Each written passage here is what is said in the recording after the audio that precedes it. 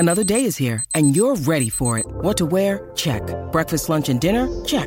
Planning for what's next and how to save for it? That's where Bank of America can help.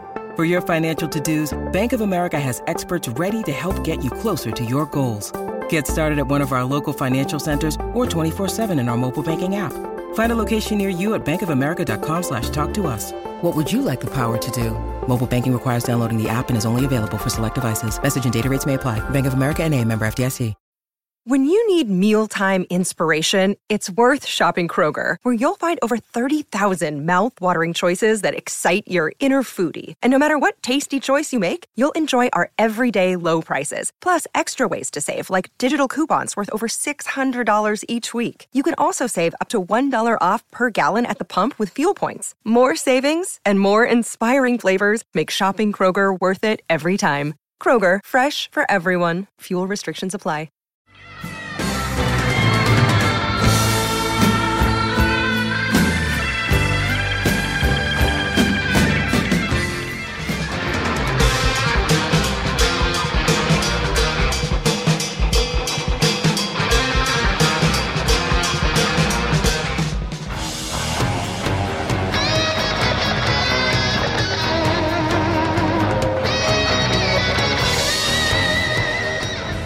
Welcome to my breakdown. I hope I didn't scare you. This is the Decibel Geek Podcast with Aaron Camaro and Chris Czynszak. All right, ladies and gentlemen, welcome back to the Decibel Geek Podcast, or should I say, welcome to our nightmare. Welcome. This is going to be fun today. I'm excited. I'm Chris Czynszak. He's Aaron Camaro. We're your host. Indeed. We've got an exciting interview today. We got to recently talk to Dick Wagner, and if you may not know Dick Wagner by name, but you sure as hell know his work. Yeah, Dick Wagner is a killer guitar player, a rock and roller through and through. He's got an amazing story to tell. If you're a Kiss fan, if you're an Alice Cooper fan, if you're an Aerosmith fan, if you're a rock fan, and if you're a Decibel Geek, like we are, you're going to enjoy this today. Yeah, this man has quite a bit of rock and roll history, and part of the reason we brought him on here is because Dick has recently put out his own book, and right now it's an ebook. It's going to come out on hardcover in June, but you can get it right now at Amazon. The book is called Not Only Women Bleed, which, as everyone probably knows, Only Women Bleed, one of the biggest songs Alice Cooper ever released, the first song ever about domestic violence, covered by like 27 artists. It's a major song, and but this book. I checked out this book over the past week, and there's so many awesome stories relating to Dick's career. There's drug abuse, there's good times, there's bad times, there's all kinds of crazy sex stories. There's a huge amount of stuff in there, and like my favorite stories are the stuff where you've got different people in pop culture coming together. Alice Cooper was almost all-encompassing for this time. Right. This goes way beyond just being your typical rock autobiography. Yeah. It's almost like a snapshot in time. It is. Of the people, the places, the times, the things that were going on in these different time periods, be it the 70s, 80s, 90s, and even what he's got going on today. And like I said, we've both been really looking forward to this, to be able to sit down with Dick Wagner. And if you don't know who he is, like Chris said, you know who he is. You've heard his music, but now's a chance to really meet the real Dick Wagner. Yeah, and before we get to it, I want to thank Mitch LaFon from Brave Words, friend of the show. He's the one that helped hook this interview up. Mitch has known Dick for a number of years. Dick lives in Arizona now. Had lots of great stories, was kind enough to give us some of his time. Before we get started, just want to plug the website, dbgeekshow.blogspot.com. It's doing wonderful, got great writers. Still looking for a couple more writers to come on staff if you're ever interested. And I guess we'll go ahead and get to it. I don't think there's anything else to say. I think it's time to talk to Dick Wagner. Well, let's do it.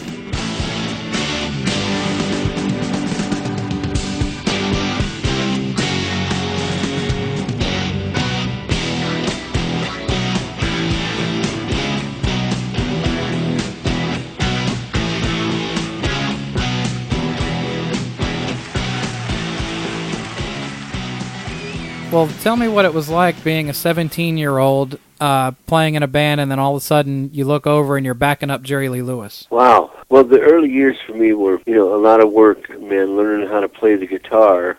I started playing when I was maybe 16 and a half years old, and which is a little bit late, to become really good. But, I got into it. I loved it. I played it 10 hours a day. Then I put together a band. My first band was 4 guitar players.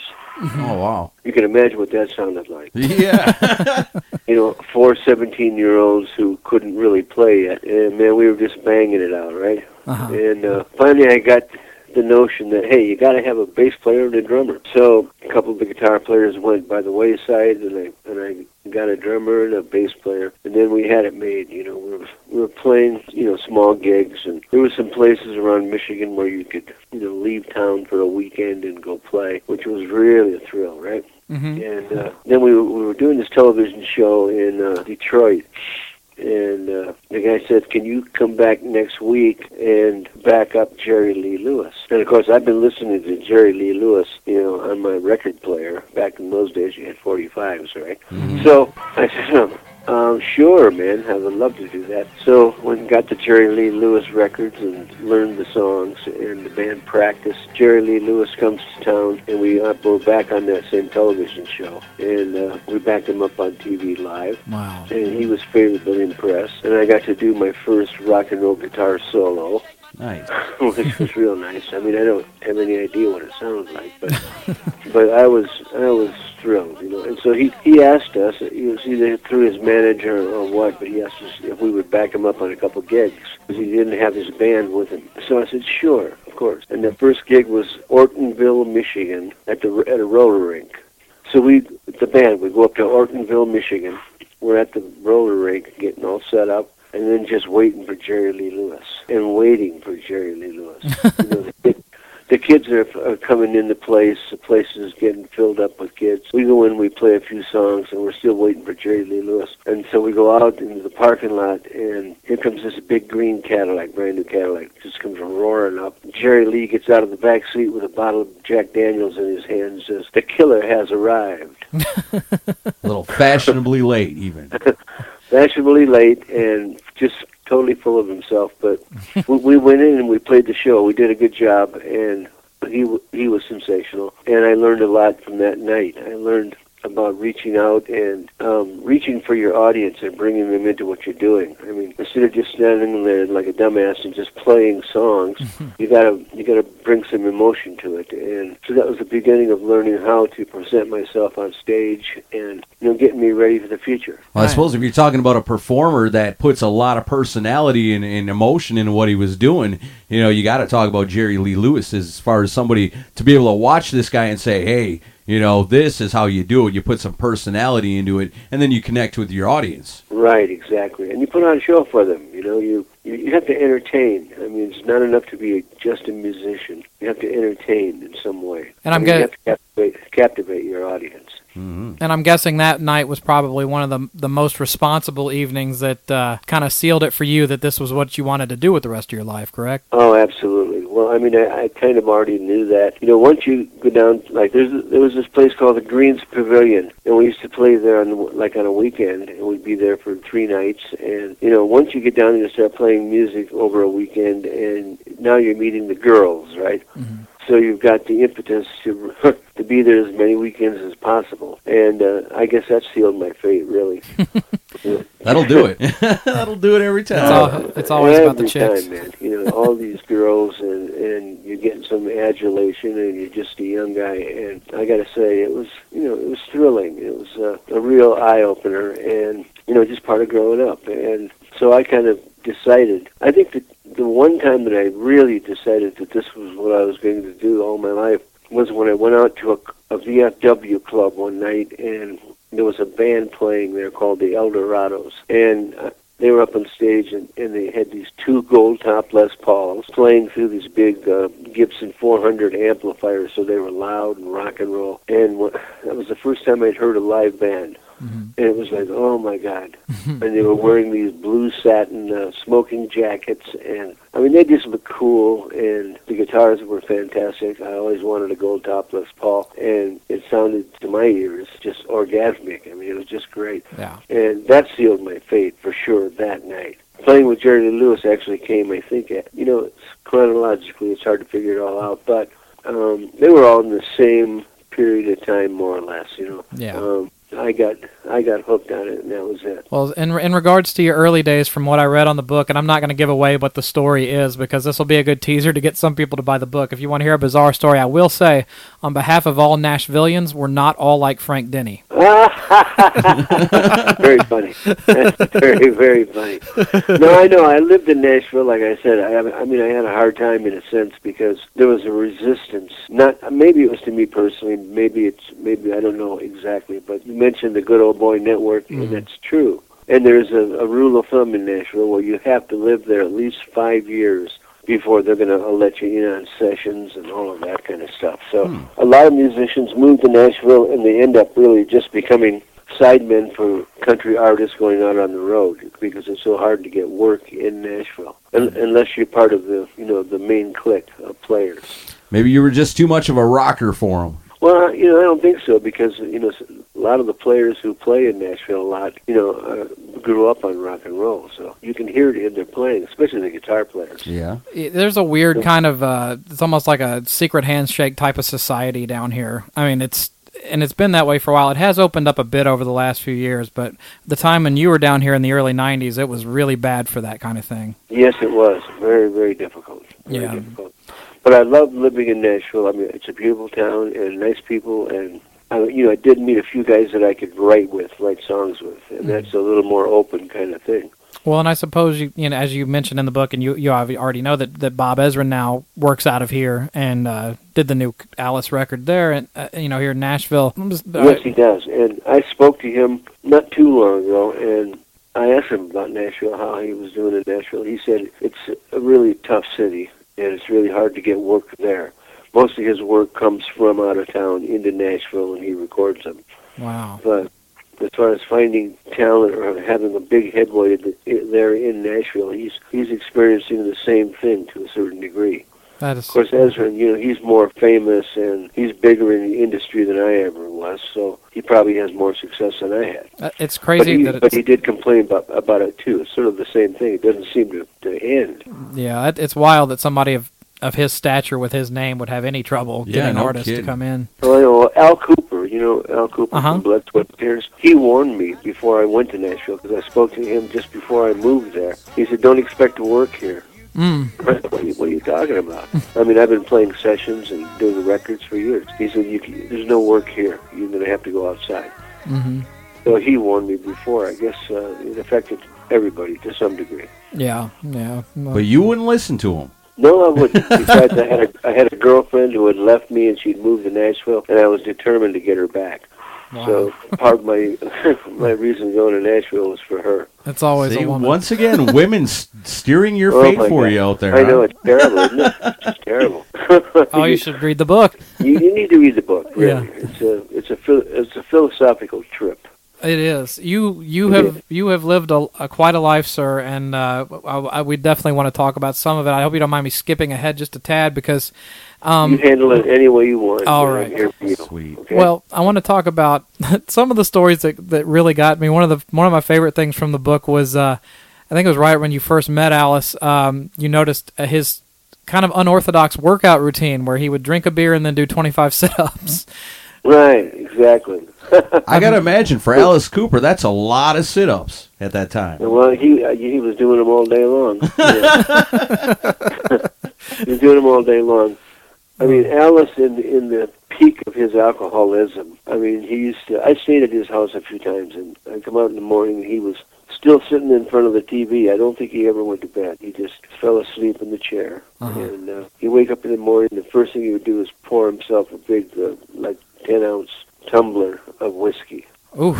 And he'd start drinking the whiskey, and then he'd shift over to beer, and then he'd drink beer all day long until, into the evening he might start sipping whiskey again. But oh, wow. It was pathetic. I mean, I loved Alice. He was a great guy. I was very frightened for him in the sense that the amount he was drinking. What was the peak years for that era for him? Was it the early 80s?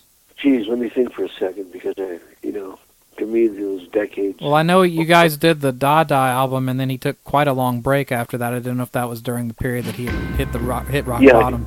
he had gone into rehab for alcoholism, probably around 1979. Okay, then he came back out, and then the Dada album we did in 1983, I think. Yeah.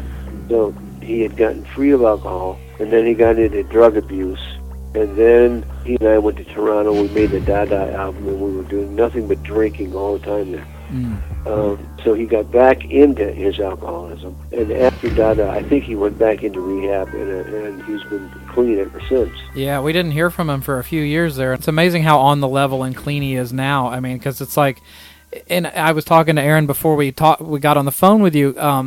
One thing, when you think back into this period of time, a lot of people here, a lot of general hard rock and metal fans, they know of Alice Cooper more from, if it's the older stuff, they know School's Out, they know 18, and then the newer stuff, they know, Poison and those songs that are more of the like the straight ahead 3-chord type rock numbers. But right. What I think is amazing is the stuff that you did when you were with him, because there was so much experimentation going on, and like a lot of people try to put Alice Cooper and Kiss in the same ballpark, and I'm like, aside from makeup, especially during the era you were with him, and theatrics. and theatrics, but musically they couldn't have been any different, I don't think. No, you're right about the music situation. It is actually because I got involved with them. I mean, my writing is just a different animal than the 3-chord metal stuff. Right. I mean, I could write a rock riff, I was pretty good at it too, but I never really got into the really thrash or really heavy metal stuff. Right. But the musicality of what you brought to the table was it's pretty stunning. I mean, because if you listen to a lot of the rock and roll stuff from around that time, there was really nothing like what you guys were doing. I mean, it was very unique. You're right, and I'm glad you noticed that. But I've always believed in the song. Since I first started writing songs, I realized that the song is the most important part of the whole thing, the whole package. Right. You can have different singers, you can have different bands playing. But if you don't have the song, then you got nothing. That's true. I've always believed in, the essence of what hit music is, or what popular music is based on songs. I tried to become a really good songwriter. I think I've done pretty well with it, but absolutely. Yeah, I'd say. So I applied it. I applied it in every case, whether I was doing a country record for somebody or whether I was doing an Alice Cooper record or whatever. I'd bring songs in. No, I don't want to hear that Nickelback song again. My asshole hurts. Really? This is a Decibel Geek podcast. Hi, this is Rick Allen's left arm. You're listening to the Decibel Geek podcast.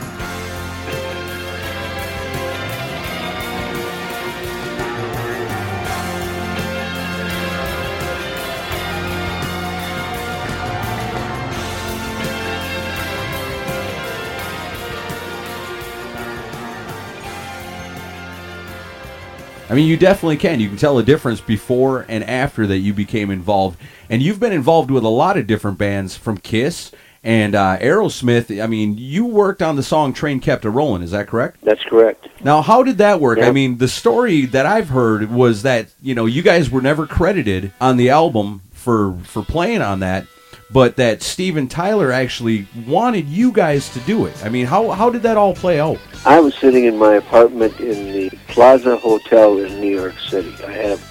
I was living high on the hog there for a while, and I got a call from Jack Douglas to come over and play some guitar on an Aerosmith album. And so I just got my guitar and went down to the studio, and it was like 10 o'clock at night, and they had laid down tracks. They had tracks, with rough vocals, or maybe they didn't even have vocals yet. I don't remember for sure. But it was like, okay, this is where we want you to play in this section. And then you just get your sound, and, play, and just let it go. And happened to come up with some stuff that was they really loved, and they weren't able to actually play it.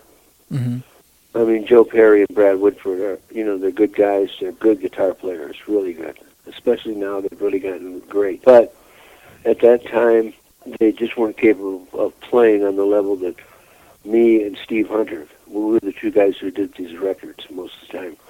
They couldn't play on that level exactly, so we'd be called in, like gunslingers. We'd be called in to do something that that the guys in the band really actually couldn't do. Right. And the producer's sitting there and he's going, "Oh, I imagine this," and when he imagines something and the band can't play it, it's frustrating. Right, I'm sure. So they called me in this particular night, and I played what I played, and I played on like 4 songs on that album. The rest is history. Right. I mean, they did not credit me or Steve. It's okay. I mean, they were trying to keep a mystique about them at the time. Right. And so you can't blame them in a way. I mean, it's kind of petty, but in the end, I went to see Aerosmith, and I took my sons down to a concert of Aerosmith at the San Antonio Convention Center. And I was backstage saying hello to the guys, and Steven Tyler goes over in front of all these people and puts his arm around me and says, "This is a guy that sold us 3 million records." Nice. That's awesome. It was like the first time that they had ever admitted that I had something to do with it. And I was very, of course, in front of my sons. Uh-huh. Yeah, that must have been very cool. Very special that way. So I've always held a soft spot for Steven Tyler in my heart because that was such a nice thing to do. He didn't have to do it. I mean, it was already non-credited for years. Right. And, what was I going to do? Stand on the rooftops and shout, "I played that solo." Right. Some people would. You don't do that. I just let it go.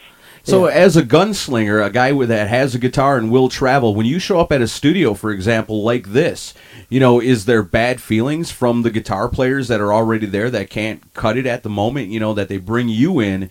Do these guys look at you like, who's this asshole and what are you doing here and why are you trying to play my solo? I mean, I got to imagine sometimes there's probably bad feelings like that. I mean, was that the case here? Well, something? I don't know. I mean, when I arrived at 10 o'clock at night at the record plant to do the solos, they weren't there, the guys in the band. Mm-hmm.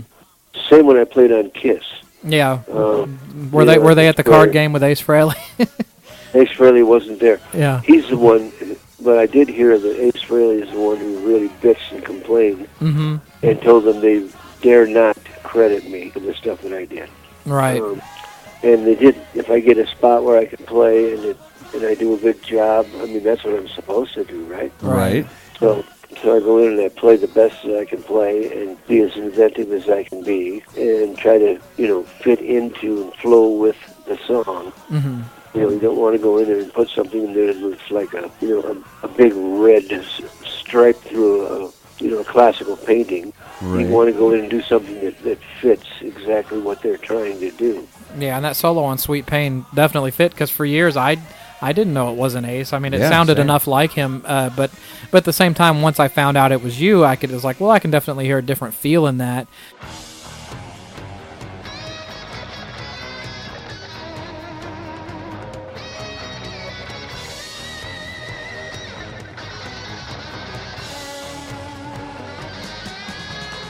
And I will say, in fairness to Ace, I have heard him quote saying it wasn't. I don't know necessarily that he was angry at you. I think he was more angry at Paul, Gene, and Bob for not telling him until the album was already out or something. Well, that may be. I mean, I don't know because I just went in and did my thing, and I didn't know anything about Ace Frehley, why he wasn't there, why he wasn't doing it. Right. They hired me to do something, and I came in and did it, and so it wasn't like I, conned my way into, cutting Ace Frehley out of the deal. Right. Wasn't anything like that. It was like they just hired me to come in and play. Right. And that's what a hired gun does. So I did. And if Ace didn't like it, well, that's okay. I wouldn't like it if it were my band. Yeah. Well, how does... So I don't blame him in a sense, but... Yeah. He should have been more on top of it so that I wasn't needed. That's it. Well, and how does that relate to your appearance on Kiss's Revenge album when you did? I think it was the Every Time I Look at You solo. Did right? What was the circumstances that led you to that instead of Bruce Kulick playing that solo? Well, we were playing. I was doing some cutting some demos at Track. I think it was Track Studio in Studio B, and Kiss had come in to Studio A, and Paul Stanley came over and was listening to the stuff that I was doing, and he said, "Hey, I got a song that I want you to play on." And so I just went over to the other studio and played it. Mm-hmm. You know.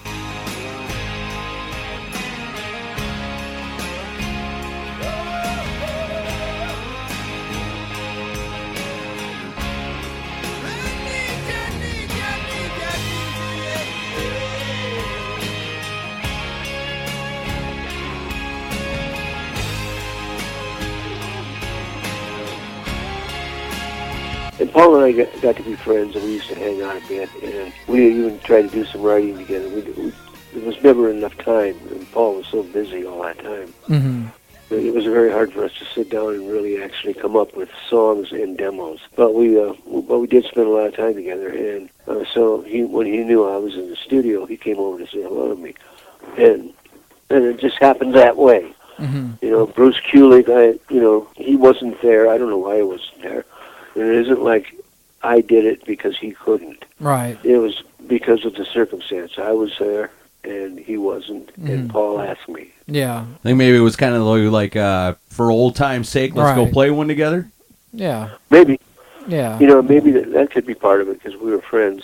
Oh, that and working And with of course, Bob. Ezra was there, and he's my friend, and so it just worked, you know. Yeah. Well, speaking of Kiss, I was going to ask you, like I'd mentioned earlier, how different the musical types of sounds that you guys and Kiss had in the 70s. What was Alice and you and even your opinion of Kiss at that era when they were blowing up? Was Alice happy for them, or was he thinking, oh, these guys are ripping me off? Well, I would say there's a little bit of that. Really? That's what you got to look at it as competition, too. I think Alice kind of had the market, you know what I mean? Mm-hmm. And he was the innovator. He's the one that made it happen. And all of a sudden, this band is doing the same kind of makeup kind of idea, Mm-hmm. and just going way over the top with it, and becoming even bigger than he was. And I don't think he liked it in particular. I don't think he held any resentment or anything afterwards. But I'm sure during that time, it was affecting him to a certain degree. Right. Have you heard the story about when it was? I think it was before you joined the band. It was when Kiss was first starting out, and Alice was there for their first show, and after the show, Alice looked at Gene and said, "What you guys need is a gimmick." That sounds like Alice Cooper. Yeah. Yeah, that's exactly his kind of gimmick. But yeah, I was going to mention that Kiss definitely has not hidden their admiration for Alice, because I know that a big moment for them coming up with the makeup idea was they went and saw Alice's band play at Madison Square Garden, and after the show, they were like, "Well, what would it be like if we were 4 Alice Coopers?" So, I mean, they definitely got. That. Oh yeah, they like 2 of them. I think it was Ace and Paul ran right to the front of the stage. They were just enamored with what Alice was doing, and took their influence heavily from him. Great. Yeah. Well, that's rightfully so. You know. Yeah. We went one night to Madison Square Garden, the 4 of us, and Alice Cooper was performing. Paul and Ace ran all the way down to the front to just stare at him. We were kind of like kneeling down, trying to, get as close as we could. And I remember watching the show, and we were just blown away. And that's what probed the idea of, what if we had 4 Alice Coopers, but different types of makeup? Well, sure, everything comes from somewhere. Yeah, and Alice Cooper was definitely the innovator. Mm-hmm. You know, I mean, he really created, the theatrics in rock the way that we see it today. It doesn't matter, how many, doll heads you chop off, or how many snakes you have on stage, or how high you can blow the fire or spit the blood. Like you said earlier, it comes down to the song, and all these things don't really matter if you don't have the song. This I definitely agree with you, and I think that's really the truth. You have to have songs. If you don't have songs, what are people going to remember? Mm-hmm. I mean, they will remember the show, but that's a fleeting memory. Right. The songs remain. Well, speaking of They're the show, always there. Speaking of the show, at the time, did you? Because I'm sure you were into the theatrics, especially working with Lou Reed before Alice. Did it ever get to the point where you're like, well, why are we doing so much show stuff? Why aren't we focusing more on music? Not at all. Not at all. Not at all, because my bands early on, like the Bossmen, mm-hmm. we did a lot of different kind of theatrical things. We weren't like Alice, but we did all these skits and play acting stuff. I was always into theatrics, so it felt natural to me. Putting an end to ugly rumors. Gene Simmons does not have a cow's tongue. You're listening to the Decibel Geek Podcast. Listen to the Decibel Geek podcast on your iPhone, Android phone, BlackBerry, and WebOS phones with Stitcher. Stitcher's smart radio for your phone. Find it in your app store or at Stitcher.com. Stitcher Smart Radio, the smarter way to listen to radio. I don't want to share too much from the book because I want people to buy the book, but one of the probably my favorite story in the book, if you could just share a quick summation of it, was the story about you guys with Alice's band staying at the Riot House or the Continental Hyatt House, and the two limos. Can you share that story with us? I will. I went down one night from my hotel room at the Continental Hyatt House in L.A. to go out somewhere. I walked out the front door, and there's two limousines parked in front, and the one in the back was trying to get out and get around the other one, and it was they were parked too close. And so some of the guys in the limo in the back get out and start mouthing off at the limousine driver in front, and it was Robert Plant who was mouthing off mainly, Led Zeppelin, okay? Yeah. Mm-hmm. So Zeppelin's in the rear limousine, and the limousine driver, as cool as hell, says, "Just talk to my boss." And he pointed over at the doorway, and coming out the front door was George Foreman.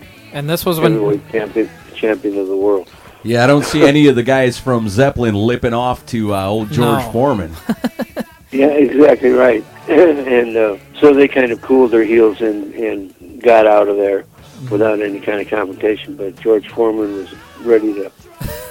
Well, he'd have torn their heads off. I imagine he was ready to pop him in the mouth. But, yeah. Of course, he's a professional boxer. He wouldn't do that. Right. Yeah. But this was before... It was just interesting to see the confrontation between the heavyweight champion of the world and... the biggest rock and roll band in the world. Wow. It's such a crossroads of pop funny, culture. Yeah, I love that story. That's awesome.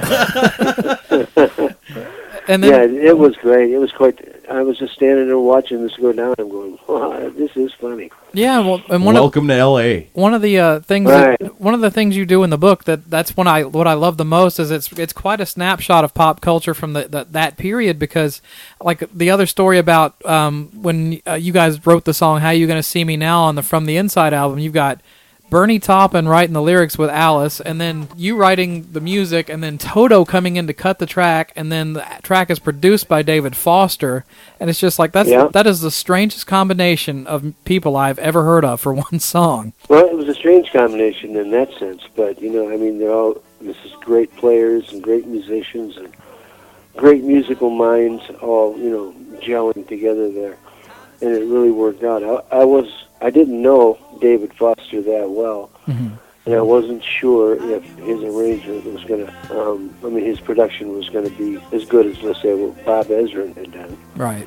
And in the end, it had its own charm and it became a hit. So what can you say? It was great. And the guys in Toto, Steve Lukather and I were in there playing guitars together. I loved that. That was fun. Yeah, he's just a monster on guitar. Oh, he's a great guitar player, and as a band, Toto was like, as tight as you could possibly be. Mm-hmm. So they were a great studio band, on their own, but also for doing sessions for other people. Right. Well, that's a funny thing about that, though, is on the surface of that, you wouldn't think of, the Alice Cooper band and Toto, on the surface, not knowing nothing about their studio musicianship or anything, wouldn't have anything to do with each other. It just seems weird. But nothing at all, right? Nothing at all. Well, that was David Foster. Toto they were his friends, not Alice's. And David was the producer, so he had the right to, at least set it up, and Alice happened to love it. And Bernie Taupin, he had become friends before I came to L.A. and to do this album. And I got to L.A., I went to Alice's house, as usual. Mm-hmm. And got introduced to Bernie Taupin, who was, I idolized him. I thought he was such a great lyricist.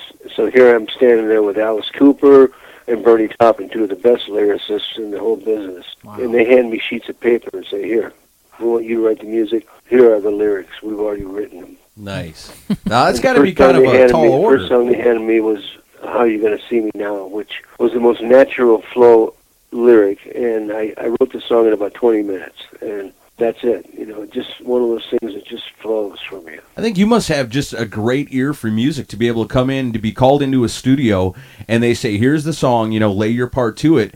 And like, for example, with Sweet Pain from Kiss, to come in and, I mean, was that the first time you'd ever heard the song, and then you got just a little bit of time to fit it in? Yeah. And then, so that says a lot about your ear for music, too, to be able to hear this song and say, here's what fits, and like you say, you don't put the big red stripe across the beautiful portrait, but you make it so it's like Chris seamless. said, you don't, it's seamless. You don't know it's not Ace Frehley, but yet it sounds like a Kiss song, and so that's a hell of a talent right there. Well, thank you.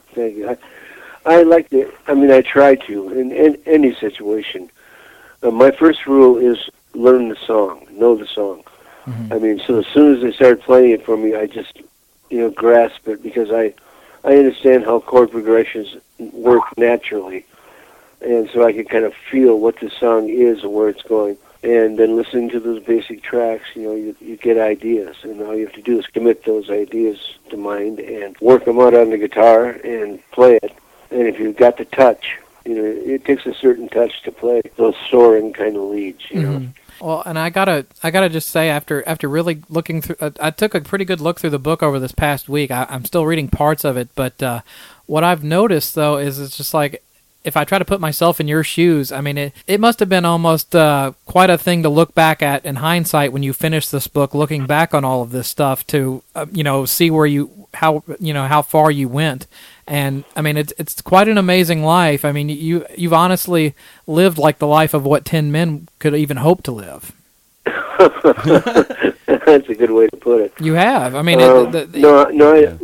I read the book and it was finished finally, and I thought it was really good. I thought that the stories were told with enough humor so that it wasn't a serious self-help book, or, you know what I mean? Mm-hmm. It gets into a lot of psychological things, and especially about drug addiction and everything. But I tried to lend the humor of the moment to it, when I could, and to take the edge off a little bit and make it readable by pretty much anybody. It's an e-book. It's coming out in hardcover, though. Oh, okay. Well, it's coming out in June in hardcover. And I'm also including 2 CDs in the book. I'm having it manufactured that way as a bonus, so that it's a way for me to put some of my music out there also at the same time. Is it unreleased stuff? It's my record, Full Meltdown. The last record I released was called Full Meltdown. Oh, okay. And it's tracks that I discovered. Well, it's kind of a story in itself. I got a call from somebody at Rhino Records, and they told me they had a tape of like 8 or 9 of my songs, and they were going to release it on this Wounded Bird label. And they sent me a copy of the stuff, and I listened to it, and I remembered that I had recorded these songs, written them and recorded them in 1979 up in Massachusetts at a place called Longview Farm. It's a farm, but it was also a recording studio, right? I owned these tapes, and I had forgotten about them. Wow. So this would be the first time you'd heard it in a long time? Somehow Atlantic Records got them, and Atlantic Records, gave them over to Rhino Records. And just by chance, this guy called me, and I said, no, you can't release that. They're mine. They belong to me. Right. And so I want them back, and I'm going to release them myself, which is what I did. Good. So I'm going to take that CD, which I think is a great rock and roll CD, and put it in my book, put it inside the book. So when you buy the book, hardcover, you also get a couple of CDs in there. So it's music and my stories at the same time, and maybe that's my legacy, and that's it. I think that's a great way to do it. That book. Yeah, definitely want to. I'm going to be selling the book not only on the internet and stuff, but I'm going to be selling it at my merchandise table. I'm going to go out on tour this summer and in the fall, and I'll be selling my book and playing my music, and hey, life couldn't be any better. That sounds pretty sweet. When you're out playing on tour like now, when you're all playing shows, what kind of fans are you getting showing up? Are you getting Kiss fans? Are you getting Alice Cooper fans? All the above? Your solo stuff? Who's showing up at your shows? Oh man, it's a cross section. It is Alice Cooper fans and it is Kiss fans. It's anything that I've done. They're my fans. Mm-hmm. my audiences so far, since I've going back out on the road, they're just like, they're there to see me. They come with armfuls of albums, for me to autograph. And, I bet you're on just about everything. Yeah, it's just crazy. People will bring 10 albums. Wow. Want me to sign every one of them. It'll be a Kiss and a couple of Alice Cooper and this and that. My discography, you can look it up on my website, and you can see how many albums I have played on. It's WagnerMusic.com, by the way. And is that the best place to go to pick up the book until it comes out on hardcover? Actually, the best place probably to get the book is Amazon.com. Oh, okay. So when is the book available then, with the CDs and the music and everything? That's what I want to know. Well, it's in production right now. It's going to be available in June. Excellent. Right now, the date is June 25th. I don't know if that'll be off by a few days, but June 25th will be the official hardcover plus bonus CDs release of my book. If you're into the Kindle thing and you're into reading books online, definitely want to go to Amazon and get this book. It's an excellent read. The rest of us, well, we're just going to have to hold out till June. And, even if you do get it on the Kindle and read it as an ebook, you want to hang out, you want to get the hard copy version, because if you're like me, you like to have that book in your hand and have that music also, so definitely be watching for that. You're going to have updates and everything on that on your website? I will say this, too. Anybody who buys the hardcover book in June with a request, if they request it, I will personalize signed book for them. So awesome. Nice. Even if it's by them buying it from me and I send it to them, personally autographed. Wonderful. I want it to be special in some way to everyone who buys it, aside from just reading it. Right. Well, it sounds like a great package, Dick. Yeah. And we will definitely, we're going to promote it here on the e-version, and we're also we'll promote it in June when it comes out, if you like, and try to get the word out for you. Heck yeah, we You're will. good men. I appreciate you guys. I really do. I thank you very much. Oh, no problem at all. And if you ever want to come back to Nashville sometime, look us up and we'll have you on again. Okay, we'll do that. Heck yeah, we don't have a 5-year waiting list. You can hang out with us anytime. Okay, great. I appreciate that, guys. Thanks very much.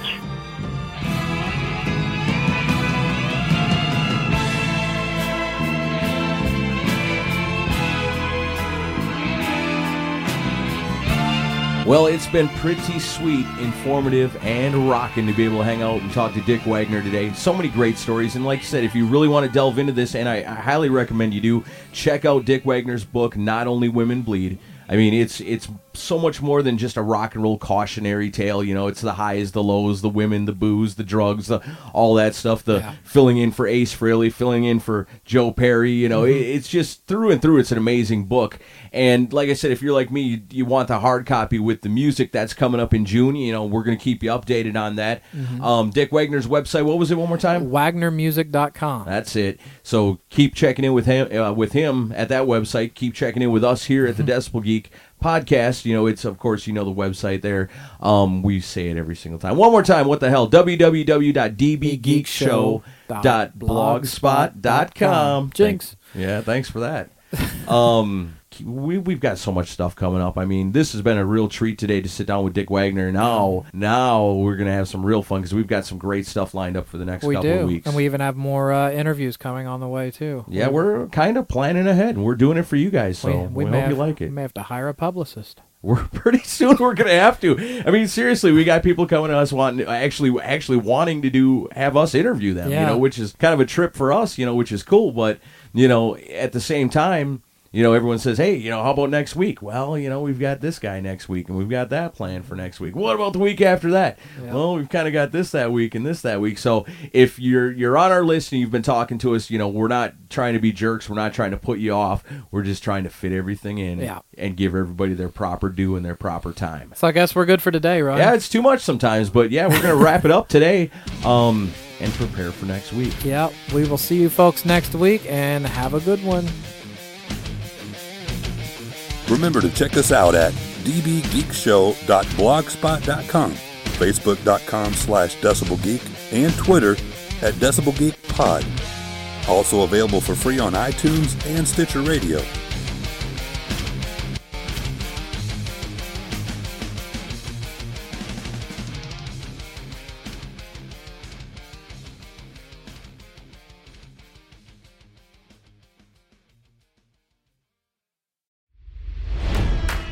It's NFL draft season, and that means it's time to start thinking about fantasy football. FantasyPoints.com features industry-leading experts and prognosticators using proprietary hand-charted data to help you score more fantasy points. FantasyPoints.com is the place to go for whatever kind of fantasy football you play. Whether you play fantasy football, daily fantasy sports, or do a little bit of everything, Fantasy Points has the meticulously researched content to guide you to victory. And why wait for the fall? Fantasy Points also covers the new spring football league, the UFL. Join the guru, John Hansen, Scott Barrett, Joe Dolan, and other massive names in the fantasy football universe with an exclusive offer. Use code Pantheon for 15% off any Fantasy Points package, including the all-in package, with access to every article, tool, and data nugget that Fantasy Points has to offer. That's FantasyPoints.com and code Pantheon for 15% off at Fantasy Points. FantasyPoints.com, code Pantheon. Score more fantasy points.